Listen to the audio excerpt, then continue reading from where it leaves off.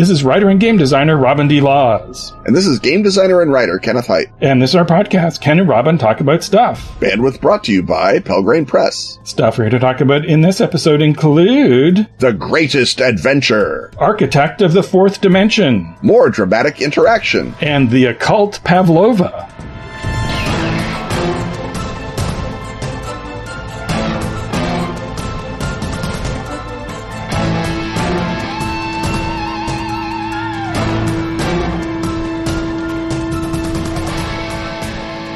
Okay, Ken, we've been invited to attend another gloriously gloomy party at Castle Slowgar. Remember, keep your eyes peeled and your reflexes ready.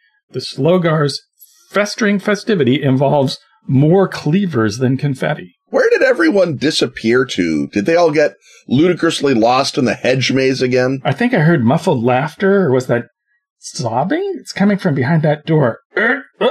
Of course it's locked. Just our luck. Hold your skeletal horses, Ken. Look at the floor. The tiles have markings, just like in that puzzle game book I have. Unhappy Birthday at Castle Slowgar. Aha, found the book. How will a book about a birthday gone wrong help us find a party that might not even exist? Well, in Unhappy Birthday at Castle Slowgar, things go awfully awry during Melissa Slowgar's latest 9th birthday party.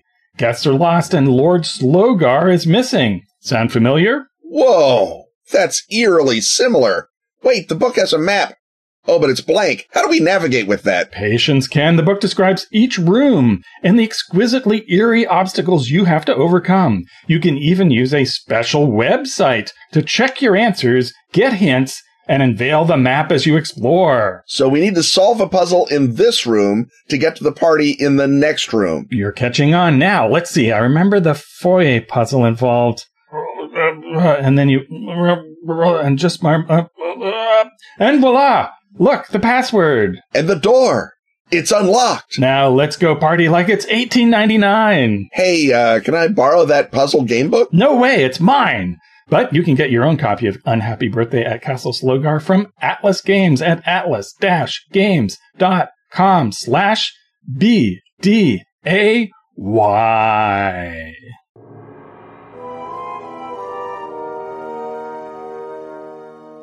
So welcome to the podcast. Before we get going in earnest, we would just like to pause for a moment to note the passing of tabletop role-playing pioneer and foundational figure Janelle Jacques.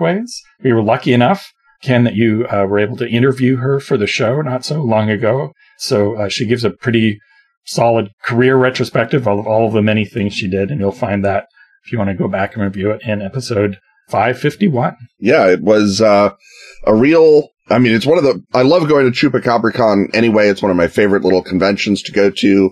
They've always got... They believe in having a really deep bench of guests, which I think is why I get to go every year. But it was a sort of a bolt from the blue to see Janelle there and meet her at that show. And then I had the inspiration, I'm here. Janelle Jacques is here. I have learned that I can record on my phone. Maybe I should do an episode with her. And I thought at the time it was just, we're going to plug her new project that's going to become a Kickstarter. It's going to be a great sort of an elegiac return to form for Campaign Cities and her great gifts of narrative and NPC design.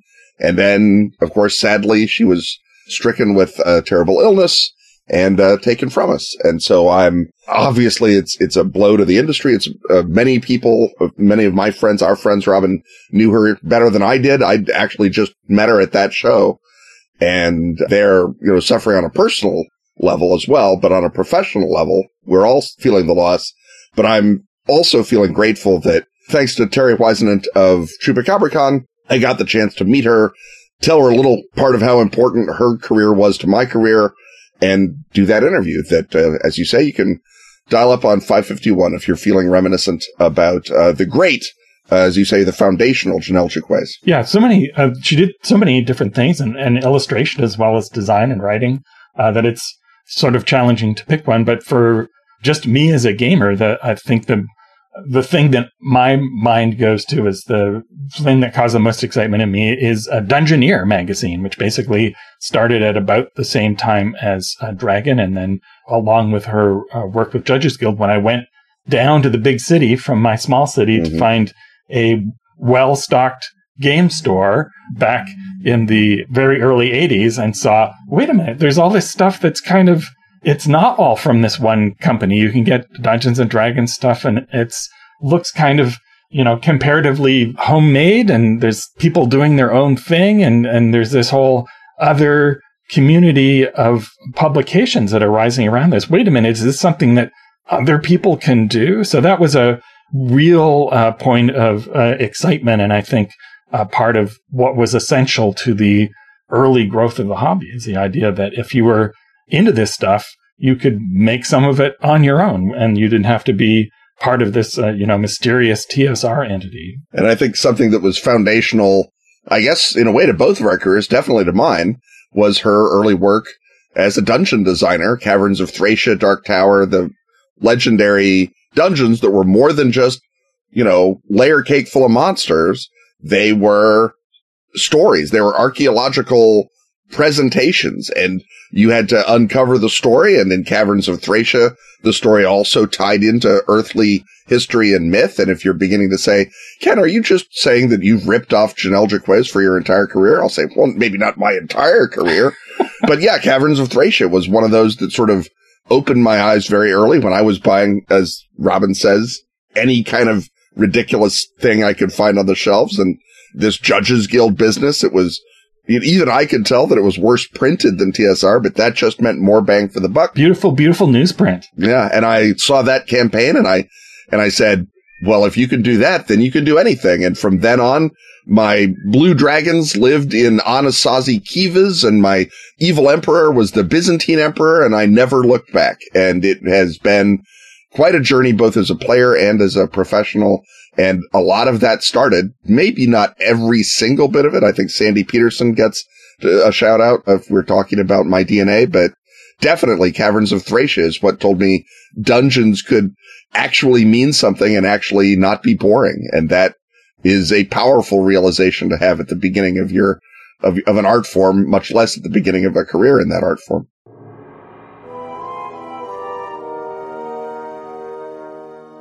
The rattle of dice, the thump of miniatures, the crunch of Doritos, and the benevolent gaze of Peter Frampton coming alive. Welcome us once more to the gaming hut. And today it looks like maybe we're not so much set up for a game. We're still over at the shelf.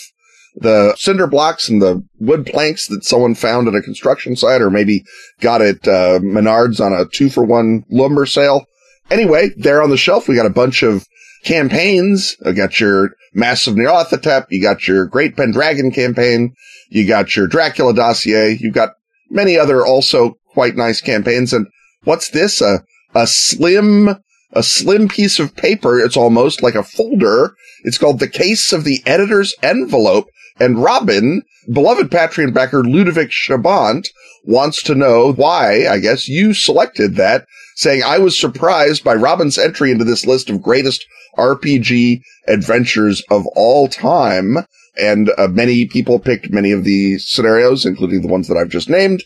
Not only is it an obscure pick from Dragon Magazine, Robin's description is also rather expedited. I think being less prolix than Luke Gygax is a virtue, not necessarily. Yeah, so this is on the Scroll for Initiative blog, and they cleverly got a lot of people who write big, expensive words to write words for them. But I was just asked on Blue Sky, so I gave a Blue Sky length answer, which is 240 characters on Case of the Editor's Envelope. Yes, which is just literally was naming that and saying it's in Dragon Magazine number 47. It's by David Zeb Cook. It's nice to be able to give a shout out to Zeb Cook. Yeah. And I was not trying to, reject the premise. I was just answering the question as succinctly as I can. But here on this podcast, which thanks to beloved backers like Ludovic, I am paid. Yeah. I can expand right. Somewhat on that. And I think this goes to the ultimate subjectivity of what adventure you like best. So when I was asked this question, I wanted to name something that I had actually played. and had a great time with, and it had worked, it had done its job, rather than perhaps one of the classics of the forum, which I perhaps have read and devoured, as I have the names of some of the other ones that are on the list at Scroll for Initiative. But early on in my gaming, I started making up my own adventures and running those. And so I read a ton of adventures, but I ran very few of them because I was mining them for ideas and pieces of your game. Thing. Yeah. And then I went off and did that thing. So I read a lot of, just straight up dungeons, including the ones we just mentioned from Judges Guild, and read, there's this thing in this room and this thing in that room. So the list that I could possibly draw from of things that I picked up and ran as they were, rather than making up my own, was pretty short, actually, surprisingly short. So would I select Village of Hamlet as my favorite adventure of all time? Does anyone? I think someone might have in that actual blog entry, but yeah. Yeah, if someone had an amazing time having their players raid this village that's outside a dungeon that was printed as its own separate adventure, maybe. Keep on the Borderlands. That was, a basic, introduction to the dungeon. Many people ran that. Many people remember that. Is it the greatest of all time? I don't know. Some of the RuneQuest things that I actually ran published adventures for is the one where you go get hired by a minor lunar nobility and then go bother some newtlings. Is that the greatest adventure of all time? So the one that's closest to a structured adventure that I still remember certain details from the way we ran, particularly a shootout with one of the Pulp Heroes. It's a Pulp Hero game that is complete in issue 47 of Dragon, and then there's this adventure. And it's a really great game, and I think is also the favorite Pulp game of other people, and not just me. There was a scene where one of the Pulp Heroes was in a phone booth, and the bad guys start firing away, and the glass shatters in the phone booth. Have I gone back to find that and read it and see if that scene is in it, or whether we just use the adventure to improvise to that moment that I remember to this day? I don't know. Who can say? I didn't check it because, like all great adventures, it became its own thing. And unlike other adventures that I ran early on, it had a distinct narrative to it. It felt like a pulp adventure. And so I want to give all kudos to Zeb, because for me personally, having run that, and that session went well with my high school players, and it became one of those great sessions. For me, of the published adventures I've run, Case of the Editor's Envelope is the one that gets the thumbs up. Yeah, I mean, I think that's a superb criterion. Only ones you've actually run. I mean, James Introcaso picked Dracula Dossier. He's run Dracula Dossier. Not saying that makes him the best answer on the list, but who can say? Yeah, I think that if you are narrowing it down to things that I actually ran, we're talking about like classic Call of Cthulhu adventures, and a few of the sort of late AD&D dungeons are the only ones I could pretty much put in without caviling too much. I will say, Robin, that if I held to your standard, you and I might not have this podcast and have become the boon companions that we are, because I've never run what I consider one of the greatest adventures in the history of the art form. Top 10, certainly. Top 5, maybe. Last Chance Brains, your adventure for Over the Edge. And that was the adventure that I had recently read. And when I met you, I couldn't shut up about. And just as a little tip out there, you want to be friends with a writer, begin by fulsomely praising something obscure they've done. And that will often turn heads. It doesn't always work. George R. R. Martin couldn't care less what I thought about Fever Dream, but Robin loved that I loved Last Chance Brains. And as far as I'm concerned, it belongs on that darn list, and it should be. Right. And that's it's for Over the Edge, and it's sort of your classic kind of mind trip story rendered into role-playing terms. And exactly. Quite often, particularly in comics, but you see it every now and again in TV now, there'll be like something where you're, in this one, reality collapses and you have to reboot reality, and you're encountering, things from your past and other people's past, and you're knitting it all together. So it's one of those sort of head trip games. And I hadn't seen anyone else do that in a scenario form. And since that was the early 90s, there were many more things that people hadn't done yet. Right, exactly. It was a real opportunity. I liked, first of all, just the brio of the writing. And then I also, as you say, I liked the idea that you'd sort of tackled that challenge of a thing that happens in stories that we didn't see happen a lot in game, and also made it not just sort of a tedious exercise in, pixel counting, that it became actually its own convincingly complete narrative, while also serving this sort of fundamentally side point of get the character back to where they were at the beginning of the adventure and move on. And I just really liked every aspect of it. I went back and I read Case of the Editor's Envelope. When you put that up, I don't think that I remember if there was a phone booth in it myself. And I remember looking at it and saying, that's a good adventure. Zeb Cook does good work. This has been true of virtually everything of Zeb's I've ever seen. But again, I never played it, so I didn't have that moment where something jumps off the page and alchemically takes a life of its own, the way that a great role-playing scenario, or even often a medium great role-playing scenario, can. Well, I'm glad to know that with the benefit of you reading it now, that there's not a massive gulf between my experience and what you saw on the page. It seemed fine. Yeah. Yeah. So on that note, I think it's time for us to close up the gaming hut, but I think there's a double hut waiting for us on the horizon. Ooh.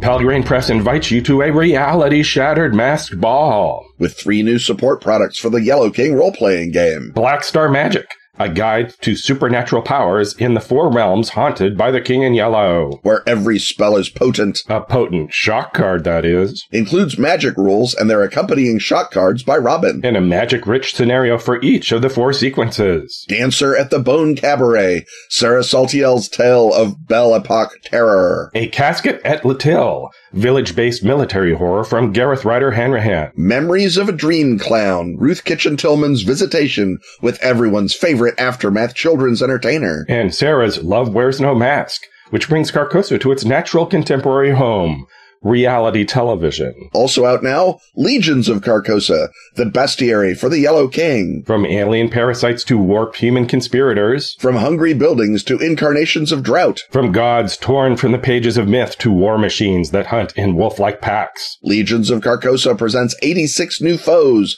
to mystify, haunt, and menace your investigators. Fresh from the skull-masked minds of John R. Harness, Kira Magrin, Sam Saltiel, and Monica Valatinelli, with Daniel Kwan. Finally, you can now also grab Robin's latest novel, Fifth Imperative. Follow the technician, previously seen in The Missing and the Lost, as he continues his reluctant political rise, and discovers a bullet that refuses to follow the rules. Kicking off a fast-paced, supernatural, alternate reality political thriller. Yep, it's one of those again. All 3 available now. That's Black Star Magic, Legions of Carcosa, and Fifth Imperative. Available at royally superior local game stores. Or at the Pelgrane Press web shop.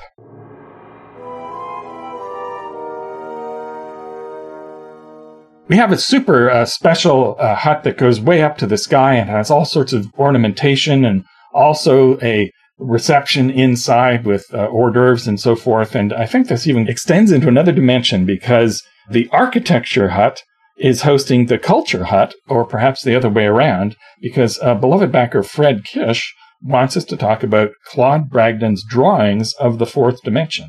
And Claude Bragdon was a multi-talent. He was an architect for a long time. He then went into stage design exclusively. He did graphic design. He did book covers. So he deserves to be covered in the Culture Hut. But also, he could also be in the Consulting Occultist because he was also, in his other persona, was a theosophist and a prolific early author of what we would now call New Age literature. So, Ken, why don't you start us out on the story of Claude Fayette Bragdon? Yeah, Claude Bragdon is born in 1866 in Oberlin, Ohio. His father is in the grip of 3, shall we say, unrealistic belief systems. He is a transcendentalist, a theosophist, and a journalist, and moves all over the country. Paid as a journalist back then. Yeah, well, back then. Anyway, he moves all over the country and finally fetches up in Rochester, New York, where Bragdon grows up. Bragdon has an early gift for drawing and becomes an architect. And back in those days, you could just be an architect by apprenticeship, which is how he did it. He trained both in Rochester architectural offices and in New York City. In 1891, he opens up an architectural practice in Rochester with a partner and goes to the World's Fair in 1893 and is immediately Daniel Burnham-pilled by the World's Fair and becomes a full-on city beautiful guy. And the notion... So explain Daniel Burnham. Daniel Burnham is the father of Chicago architecture, angelic contactee, Swedenborgian, and prime architect of the World's Fair White City, which was the name of all the pavilions, the fairgrounds, in the 1893 World's Fair. And the notion of the City Beautiful was that a city, now that we're moving into the 20th century, should not just be an agglomeration of dirt and jobs. It should also be beautiful and elevating, and people should walk into an American city and feel as transported as when they walk into Baron Haussmann's, at that time very new, Paris. And we were looking across the Atlantic and says, well, if they could do that with Paris, imagine what we could do with a truly great city like Chicago. And the White City is a proof of concept, and that a ton of architects fell hard for this. And there is sort of a combination progressive political notion that the city should elevate all of its inhabitants and not just be, a Darwinian struggle zone. There's the notion of, art as civilizing influence, that the way you can handle all of these ethnic groups and people that have moved in and situations is to give everyone a common cultural ideology. And that would be an American blending of all the great arts from all around the world. And this is what the World's Fair sort of symbolized to a bunch of architects and other people. And so he's becomes a devotee of Chicago architecture from that moment, goes to London, Paris, and Italy in 1895 and 1896. So if you are thinking Yellow King, well, you're not the only person here. By 1900, he has become a full-on devotee of Louis Sullivan, the great exponent of Chicago skyscraper architecture, the man who marries ornament and engineering better than any architect probably ever has, certainly since maybe the Renaissance. Louis Sullivan himself was a Christian mystic who believed in the inscrutable great spirit that elevates great art, which is to say he was an artist. And Bragdon becomes his disciple, and under sort of the influence of Sullivan, he moves, and you can see it in his designs, from sort of a Beaux-Arts American neoclassical style through Richardsonian Romanesque, which is a sort of prairie or Chicago Romanesque that involves sort of mathematical ratios and geometrical designs, and then into what became the Prairie School, Sullivan and eventually Frank Lloyd Wright being the great exponent of that, the notion that organic forms have to inform your architecture as well. And in Bragdon's head, this is a combination of mathematics and nature joined by the Pythagorean theories of music. His great frustration in a career of producing beautiful art in many, many media is that he was only an indifferent musician. He tried playing the banjo, couldn't make it work. So he loved music, but he could not create it himself. But he did everything he possibly could. And at this time, he is inspired by the notion of the fourth dimension, which, keep in mind, Einstein doesn't even know its time yet. Nobody knows its time. The fourth dimension is just thought of as an extra kind of weird space.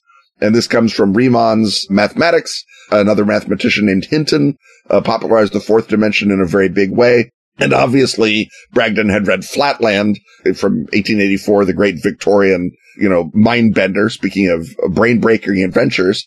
And so that gets tied in with his father's sort of belief in a transcendental order that can look down on us like we look down on the second dimension, on an architectural drawing, for example. Then in 1907, his wife Charlotte, who he loves very much, dies in childbirth. And it's at this point that, like many, many people who've lost a loved one, turns to spiritualism, but in this case, not to ghost calling spiritualism, but to the spiritual component of theosophy. And he realizes everything he's done up until now has been in the purpose of theosophy, that theosophy unifies all these beliefs in the same way that American architecture should unify all the arts to create something beautiful and both new and old at the same time. He writes in 1910, The Beautiful Necessity, 7 essays on Theosophy and Architecture, which is basically the first work of sacred geometry in English, although he never uses the term sacred geometry. His sort of great triumph is the Rochester, New York Central Railroad Station, which he designs between 1909 and 1913. It's completed in 14. In 1965, of course, it is demolished by Visigoths because this is what happens to good things. That's why we can't have them. And during that process, he meets a woman named Eugenie Macaulay, who is a psychic woman. She does automatic writing and trance mediumship. Again, she doesn't do anything as vulgar as talk to ghosts. She has bigger stuff on her mind. She channels the Mahatmas, like Madame Blavatsky did. And he marries Eugenie in 1912. And she encourages his deeper pursuit of the art, as they say. And so he writes, Man the Square, a Higher Space Parable, a primer of higher space in 1913, and projective ornament in 1915, where he talks about how the way to get perfect ornament that you can use in any context, not just architecture, but in industrial design, in fabrics, in books, in anything, clothing, is that you take fourth dimensional geometries and you collapse them into two-dimensional ornament. And so what you get are these wonderfully interesting patterns. And he says that they are a compromise, or a union rather, between the crystal and the arabesque, between West and East. Right. And you can look these up on the internet and see them. Yep. They're in the public domain. And when you look at them, you'll automatically spot the arts and crafts and Art Nouveau styles at work. So even if he was called the Beardsley of Rochester by people who were not being mean to him in the 1890s when he was a youth. Yes. And he's clearly influenced by Beardsley and those other people. And so that again brings us a Yellow King connection, that this is the beautiful ornamented vision of Carcosa, not the weird, scary part that you find later. Mm-hmm. He then gets into a community song, again, as a progressive political movement, but also as an artistic movement. The notion being that you bring every choir, every singing group, every group from everyone in the city, all walks of life, all races, all ethnic groups together, and you put on a massive concert with all of their voices joined, singing songs that everyone knows and loves. And this will, first of all, be a huge spectacle, because you don't usually get to hear a 1,000-voice choir in any circumstance. And then you do it at dusk and then into night. There's lights, there's beautiful designs, hangings, and staging, all of which, of course, he designed to the tenets of projective ornament. Does these festivals of song and light in upstate New York. And then in 1916, he has sort of his triumphant one in Central Park. In 1916 in New York City, they do the Festival of Song and Light, and it's just a, transcendent success, and everybody loves it. But right, then this is part of a movement called community music reform, which combines both the aesthetic and the political objectives of bringing everybody together in a combination. And, having lights and processions at dusk, could something beautiful have emerged from another world? We don't know. We weren't there. Right. But despite the best efforts of his wife, Eugenie, who says that the Mahatmas are against it and they're going to keep America out of the war, we enter the war. So at the moment we enter the war, his life takes a new divergent track. He's building the Rochester Chamber of Commerce building, laying it out as a hypercube, and he has a big fight with Charles Eastman, the guy who runs Kodak and is paying for the building, over should this building be a hypercube. And he says yes, and Eastman says, are you crazy? And he says, don't ask that. And so he gets his building built according to a sort of compromise design that I guess makes everyone sort of happy except him. Eugenie dies in 1920. He goes ever deeper into theosophy. He translates a fundamental work of late theosophy, the Tertium Organum of the Russian mathematician Uspensky in 1922. And you can still see his forward to that translation up on sacred texts or wherever you find a public domain theosophy. In 1923, he just closes his Rochester architectural office. Eastman has basically blackballed him with every rich person in Rochester, and he moves to New York City and becomes a stage designer. He's met artistic and theatrical people. When he put up the big Festival of Song and Light, they remember how great he was, and he sort of takes a new career doing very advanced and modern stage designs. And so if you've ever wondered why stages don't all have pillars and pastoral Arcadian scenes in the back like they used to in the great days of Sarah Bernhardt. Well, it's our boy Claude Bragdon has said maybe they should look like something else. They should present a different universe. And possibly he had a greater impact on theatrical stage design than he did on architecture. He but certainly that is, did. by its nature, is ephemeral, and the buildings, or at least some of them, and a bridge in southern Ontario, the Hunter Street Bridge, remain.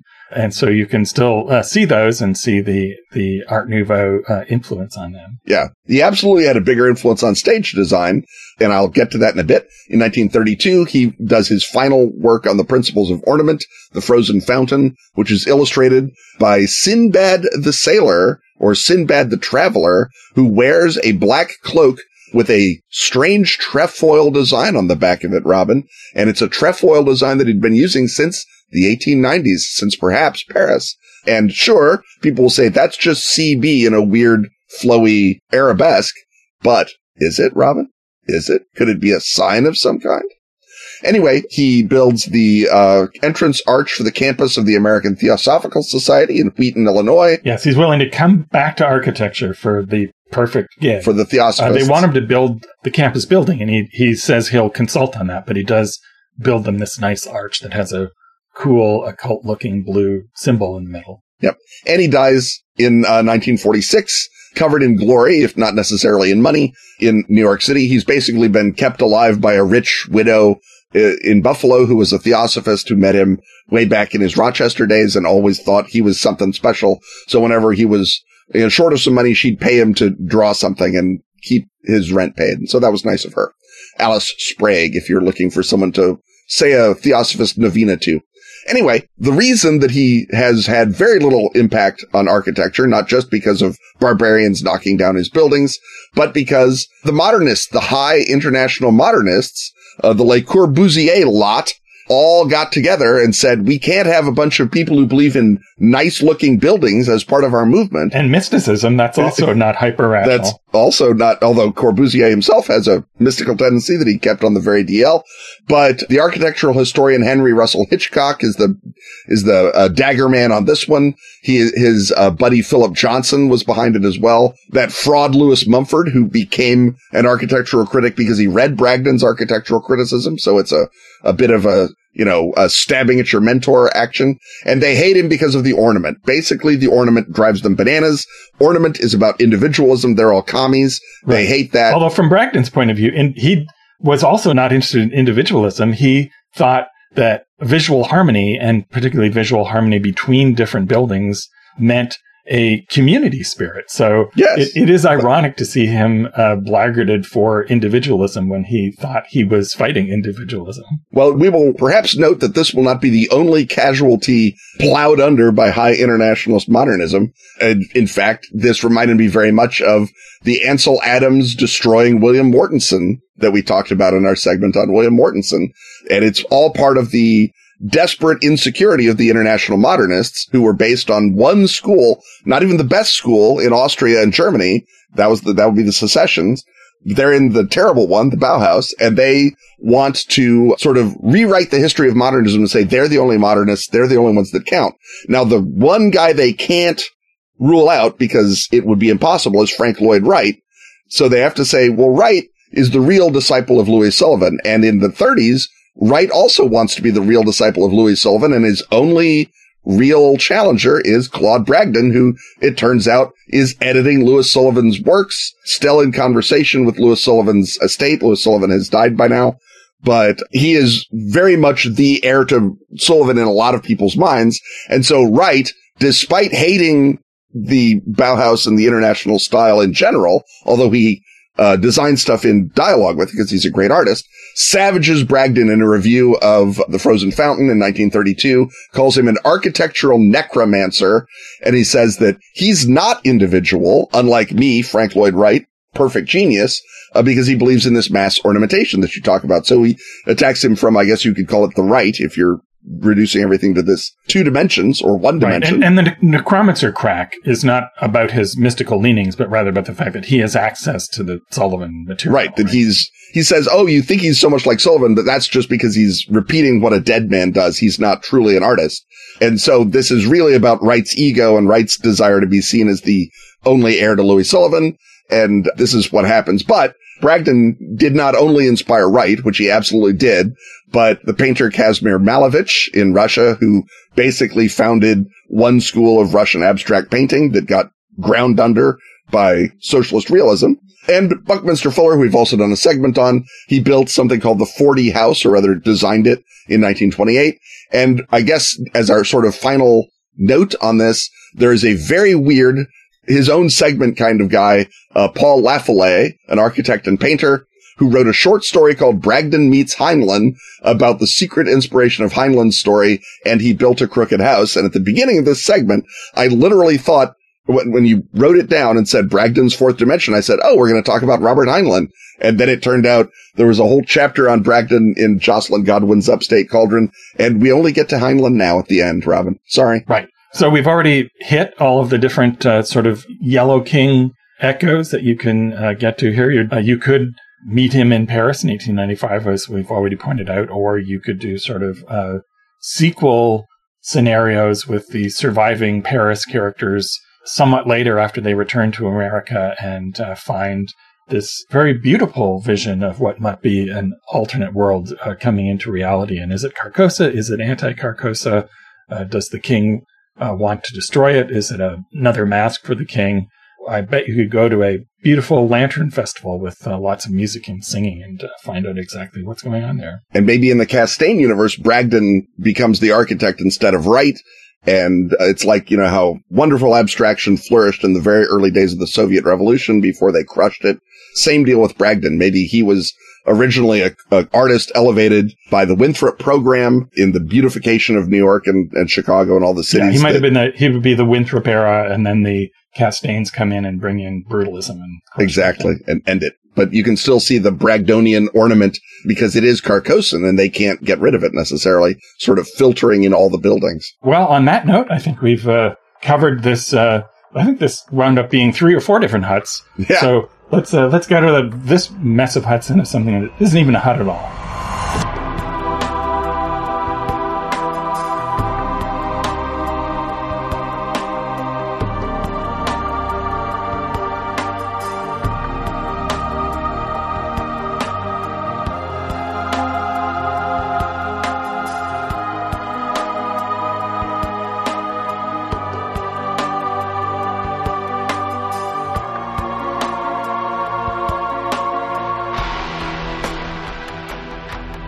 The best of Askfageln is now available at Drive-Thru RPG. All issues of Phoenix Magazine since 2013. That's spelled F-E-N-I-X. Can now be grabbed in special English editions. Containing stellar gaming material from our own Ken Hite. And such other recurring stalwarts as Graham Davis. And Pete Nash. Also find Dice, the gorgeous photo book celebrating that classic gaming accessory. And Freeway Warrior, the series of post-apocalyptic choose-your-adventures by Joe Dever. And if you speak Swedish, not English... That's Swedish, not English. You can delight in every original issue of Phoenix. And the new Sagebrush and Six Guns role-playing game, Western. How do you say slap leather varmint in Swedish? Oddly, Google Translate refuses to help on that. That's the best of Askfageln on Drive-Thru. Support this podcast from every dimension by joining such beloved Patreon backers as... The Molten Sulfur Blog. Ginge. Philip Masters. Randy Ship. And Ryan Lassiter.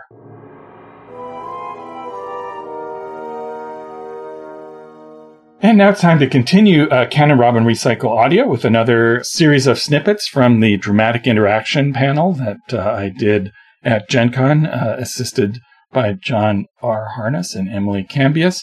And this time around, we're going to start, first of all, with Emily picking up on the petitioner-grantor structure of dramatic role-playing and finding yet another new exciting level in it. I did want to say one thing, which I think is kind of... John and I were talking about this earlier, actually, which is that there's this sort of secret second petitioner-grantee relationship that happens, especially in games with GMs, where you, as the petitioner, are approaching an object or a thing and essentially petitioning the object or thing to grant you something. And that can be very powerful in a lot of weird ways. One of the best versions of this that I've ever seen is my friend Alex, who's one of the best GMs I've ever had, runs an amazing death scene in which, at no point does he ever say, this person is dead. He describes what's happening to the body, and so you're consistently reacting to what's happening to the body of your friend who you're trying to save. Their skin is cooling. They're losing a lot of blood. They're not really breathing anymore. And you can react to each of those things, essentially petitioning the object that is their body to grant you, they're coming back to life. Mm-hmm. But it's very difficult, and I think that it really hammers home that sense that you can't win all the time, especially in a life or death situation like that. Right, and what you're pointing to is the fact that every scene in a narrative has a question that it poses. Mm-hmm. And in a dramatic scene, the question is, is this concession going to be made? In a procedural scene, it's going to be, is this problem going to be solved? And then you can render that in a more specific way. In this case, am I going to save this person? And so if you are watching a scene unfold between your players, or if you're one of the players engaged in it, and it seems to be going kind of boring or sideways, and the GM isn't stepping in, or as GM you feel you want to give it a little more breathing room, ask yourself, what is the question the scene is posing, and what direction can I give either to myself as a player or to the players as a GM in order to sharpen that question and move towards some sort of resolution that results in consequence, that results in story. And now we've reached the part of the panel that it was a masterclass, so we're asking for people for questions. My emphasis there was on the people in the room, not about making it available for a recording. So rather than repeating the question during the event, I'm going to be repeating the questions now. And the first one, here we're asked to do a drama system scene with other characters present, and one in which a character stands up to disrupt a coronation. So basically at this point, we're just sort of describing how drama system works. Yes, absolutely. So the way this would work in drama system is if that's your scene has come, you're the one who hates the king, right? You go, okay, well, my scene is with the king. It's at the coronation. The coronation is about to occur, and you might describe the scene. The guards are all there. And even though I'm aware that everybody there has a crossbow, I'm reasonably certain, or perhaps don't even care, what the consequence would be. I'm going to stand up, and I'm going to denounce the king in the middle of the coronation. Yeah. And this would be what John would refer to as a strong choice. Yeah. Especially if it's one of those situations where it's like, we're going to go in and stealthily gather some information, and then you're breaking the plan. People don't like it when you break the plan, so it's nice when the game gives you the opportunity to break the plan. Right. That everybody's already sort of bought into that process. And Hillfolk cheats to solve the obvious problem there, which is that in this game, because it's not about procedural adventure, it's not whether you live or die, your character can't be killed without your permission. So however the scene comes up, the other player, presumably who's playing the king, he might be able to order you within the scene, kill that guy, but the GM goes, well, for some reason, and then comes up with a credible reason why, he then has to exile you or whatever, And that answer might be in the next scene where the king's mom is the player, and that she has to take the king aside. Well, he does think you're terrible, but he's your brother, right? Which is the example, right? That these are dramatic stories about people who are because of love and hate, are stuck with each other. Would you remind us just templatically, so this game does have a GM role, and the characters are you're not constantly shifting between which character you are. In Hillfolk, you have a player character, and you identify with that character, and you want them to succeed, and there's even, as I described, a little level of player versus player involved. And the GM acts as a moderator, and also as the player of all of the other less important characters. One thing I do think about the drama system that I quite like is also that in playing it, you are also buying into the implication that your actions will have consequences, very severe consequences in some cases. So when you stand up and say, the king is a fraud, you are, at least you ought to be, implicitly acknowledging that you could be exiled and that you won't necessarily win. Yes. The next question builds on that by asking how multi-character scenes might work. So in a multi-character scene, either the player who's calling the scene says, well, I'm at the banquet after the coronation. Things are a little awkward. The king's brother is in manacles over there, but he's still the king's brother. He gets to the banquet. Everybody's there, but really, I'm sort of want to mostly talk to mom and kind of indicate to her that she should do something to get my brother out of this. So that's one way to handle it. Another way is just you describe, I'm at the banquet, and then everybody talks to each other, and then at the end of the scene you go, so who were you petitioning? And then the player goes, well, I guess I mostly talked to mom. So, and then it's like, did you get what you wanted from mom? It's like, no, mom never gives me what I want. And so there's two different ways to do that. And often, sometimes the intention of the scene will organically change while they're playing it. So it might well be that you go, I meant this to be talking to mom, but I mostly actually talked to my brother. So I guess really, and he gave me what I wanted, so I guess I have to give him the drama token. And it's because it's always important to, allow the organic things that are arising to live and breathe. Here's another kind of basic question about how drama tokens are used and how you invest your players in that. There's a lot of different group cultures that emerge from people playing this game. One of them is, well, we don't like player versus player at all.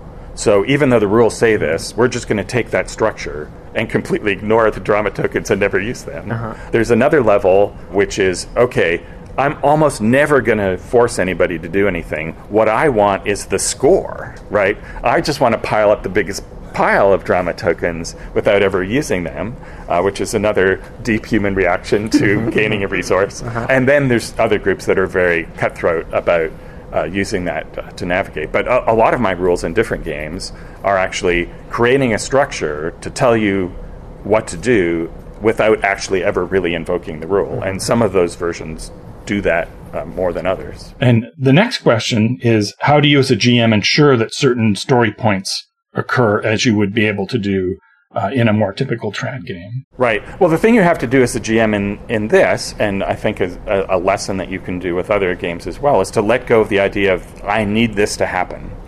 Because what you never know in this setup, and I think in a lot of story games where it's all about emotion, is where it's going to go. So it's like, I need him never to be released. Well, it doesn't matter. So part of the joy of this game as a GM is you don't have to do the work of thinking of what's going to happen, because you do not know. It's going to go somewhere very, very different. Yeah, and I don't think in that scenario that the king's vizier can still be attempting to recapture that person for their own nefarious reasons. So the drama of, is this person released or not, can remain active if that's part of like the pitch of your game. Let it go somewhere, but you came here to play something, right? So you can keep, I think, that tension in. But it's I think if you say this is a game about compromise except for this one, that adds a weird dynamic that I would encourage you to avoid. Yeah. And then finally, for this bit of recycled audio, the next question is how to integrate drama system into the structure of other games, such as 13th Age. So the thing to do is when characters begin to interact with each other, first of all, you may ask them to create a relationship map, as is in Hillfolk, and that'll go a long way toward it. You don't necessarily in 13th Age want everybody to have an emotional need from each other that the other one refuses to grant, because those are comrades. They're working together to solve problems. So you may merely want to keep this in the back of your mind for the rare instances when this emerges organically, to just sort of move the story along a bit in terms of, like, when two characters are at loggerheads, remind them, well, why are you having this argument really? And in an F20 or D&D-ish or 13th Age sort of context, often it's the players, really, who are having the argument. And perhaps the way to get them to stop arguing about what the stupid plan is to say, well, why are you so intent on this being the plan instead of this being, like, don't you see that Marge the Druid is feeling rejected by your insistence on this plan that will also be boring and wreck the whole storyline? I think that there is good tech in Drama System, and if you want to take that tech and use it, go for it. Monster Hearts was brought up earlier, and I think that Avery Alder, the creator of that game, I don't know if she's read Drama System, I have no idea, but I think there's similar tech in that game, so if you want to go look there, go for it. And they're both based on the way stories work. Yeah, but on a meta level, I think the idea is that drama system is trying to get across the idea of compromise and of drama coming out of character interactions that involve compromise and eventual payoff. And so that's the sort of thing in the back of your head. I think just saying something like, like going back to that question, I keep imagining this kind of like crossroads. Like, do we go slay the dragon? Do we go pillage the village? I don't know.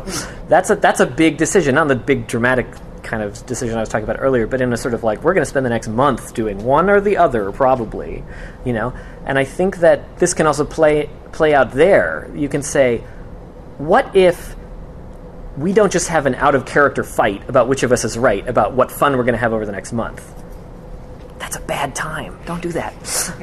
What if instead you said, okay, we now have a technology, or at least a way of thinking about, what if your character really wants to go to the village, but your character really wants to go left, but we decide to go right. Now what do we do with that energy? Taking that as an opportunity for role-playing and character development, as opposed to just, well, I got outvoted, something like that.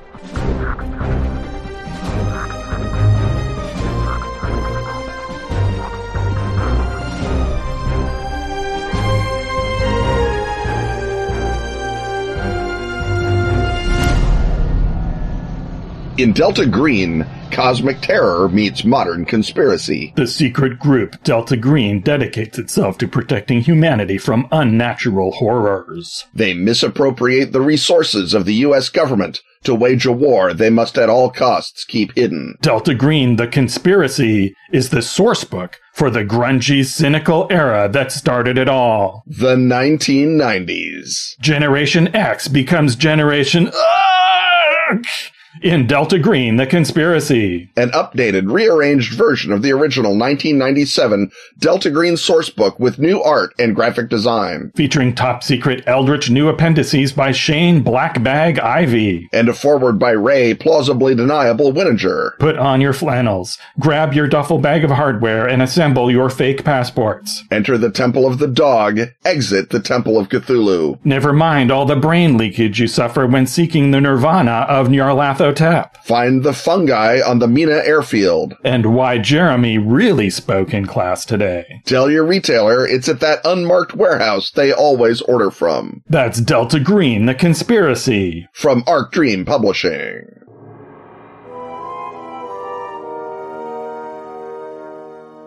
It's time to wend our way up the creaky cobweb stairs, but this time around, we're carrying a very delicate yet delicious dessert, because this is also the food hut, because estimable Patreon backer Elias Helfer, seconded by Jamie Twine, would like to know the following. So he points us to an article in Atlas Obscura about two historians trying to figure out whether the pavlova, the delicious meringue and fruit dessert, is from Australia or New Zealand. And Elias says, sounds wholesome and innocent, right?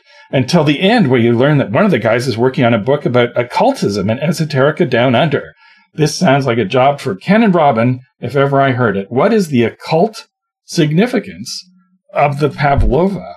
Ken, as the consulting occultist, what did you discover about this? Well, first of all, I read the article, which was great fun. It's about the pavlova, this meringue dessert, as you say, that Australia and New Zealand have been fighting over who was the bigger suck-up to Anna Pavlova, famous dancer. She, by the way, just to give her background, born in 1881, basically was too skinny and ethereal looking to be a ballerina. Back in those days, they were all sort of like athletes. They were like, if you imagine like gymnast build rather than ballerina build, that's what they all sort of looked like. But sheer theatrical talent led her to the top of her profession. She debuted in a ballet called The False Dryads with the Russian big St. Petersburg Ballet, and she famously created the role of the Dying Swan in 1905, choreographed by a guy named Mikhail Fokine, set to the work of Camille Saint-Saëns. He did a thing called the Carnival of the Animals. One segment is the Swan, and Mikhail Fokine did a choreography for it that she brought to life. And that became sort of her signature piece. And she toured Australia and New Zealand in 1926, at which point, the story goes, someone in one of those two countries said, I will dedicate this brand new dessert to Anna Pavlova, and I will name it the Pavlova. And there has been a slap fight ever since. across the Tasman Sea between those two great lands for the right to have named a meringue dessert after Anna Pavlova. Right, because if there's anything more mysterious than the occult, it's the food hut, right, where you try to find out where a dish came from, because, of course, new food items don't just appear out of nowhere. And it turns out that the answer to the question, did the pavlova come from Australia or New Zealand? The answer is no. Yeah. Neither. It came from America. Enjoy it, everybody. It follows a circuitous, meandering line of development from Europe with their various fruit and cream concoctions to America, where the essential ingredient cornstarch enters and meringues occur, and then somehow gets over down under. So someone, names it after Pavlova, but the dish existed before then, or largely existed before then. Yeah. And the Oxford English Dictionary has determined that the first use of Pavlova in print to refer to that dessert, as opposed to an entirely different dessert, was used to refer to a sorbet, like a crazy person, once. Yes, because people wanted to, honor her with more than one delicious dessert. She was that good. But it was a strawberry sorbet. It seems lovely, but it's not a pavlova. But the first use of the term pavlova to refer to this delightful meringue concoction comes in New Zealand in 1927, and therefore the OED sort of gives them the palm, although they take it back with another hand saying New Zealand or Australia origin up in the parentheses. So right, because the first appearance is not necessarily the first instance. Exactly. But that's as old as people can get documentarily, which is why this book is, of course, about starting the fight all over again and then saying, sorry, guys, America did it, which I happen to think is the perfect ending, but I would. So the occult question of the pavlova is, what is the nature of the pavlova? What makes it a pavlova instead of, as you say, any of these other fruit and cream desserts that the Austrians invented way back in the time once they stopped trying to conquer Europe and got to what they were really good at? And the thing that is the key to it is that there are these 4 layers. There is fruit on top, not inside. There is whipped cream underneath the fruit. That sits on top of a stiff meringue. And inside the meringue, there is, as you say, the cornstarch, the essential ingredient, a cornstarch, basically marshmallow fluff sort of thing inside the meringue. So we have 4 layers, right? From fruit on the out all the way into the deep marshmallow in the middle. And that, of course, puts me in the mind of the 4 worlds of the Kabbalah, from Asya, the material world, the world we all live in, where stuff happens. And that's the world that sort of excites us. It fills our senses. And that would be the fruit, right? That's, what better symbol of our world than a bunch of sliced up passion fruits and kiwis, I ask you. Right. It's the most natural of these items. Exactly. Represents the material world. And then Yetzirah is the sort of astral plane, the world of dreams and imagination, the world of deep passion, and that is obviously whipped cream. And right, because fluffy clouds. Fluffy clouds, and also I hope at this stage I do not have to go into details as to why whipped cream is the ingredient of love, but ask Herb Alpert or your dad if you really must know. Then the stiff meringue is Bria, the world of forms and sort of the visible gods. This is like your sort of angels and secondary forces that carry out the will of the Godhead. Right, and because of course, meringue has peaks. Peaks are where the gods live. Right. Where the gods dance, as Lovecraft tells us. And it's also the only part of this that is sharp or hard in any way. And so that is the sort of, the job of the angels, the job of Gevurah in the Kabbalah, to be sort of tough on you and shake their finger and say, no, that's the meringue is there to do. And then in the middle, there is nothing but eternal perfection, the Absoluth, the Godhead, perfect being. And Robin, I hardly have to tell you that marshmallow fluff is as close as we get in this world to formless, changeless, eternal perfection. Am I wrong? Not wrong at all. And just like the gods require constant worship in order to reaffirm our connection to them, marshmallow fluff, you have to keep paying attention to it and stirring it, or it hardens into a nasty rock. Exactly. And that's the miracle of Absoluth. That is the self-created marshmallow, or the miracle of cornstarch. You pick. But either way, that is the layers of the pavlova, that it is this 4-world construction. I don't necessarily want to get into the elemental 4, although I think that fruit as pentacles, whipped cream as cups, meringue as swords and marshmallow as wand, the source of power, the closest to the fundamental. I feel like that's also pretty obvious when you look at it that way. Robin? Right. So if a magical character makes you a Pavlova and you as a player character consume it, presumably the effect that it has on you is one of realignment, of healing, of bringing you back into harmony with all 4 of your levels. So it would presumably be part of the healing or recuperation process, and that's how you get your magic points back.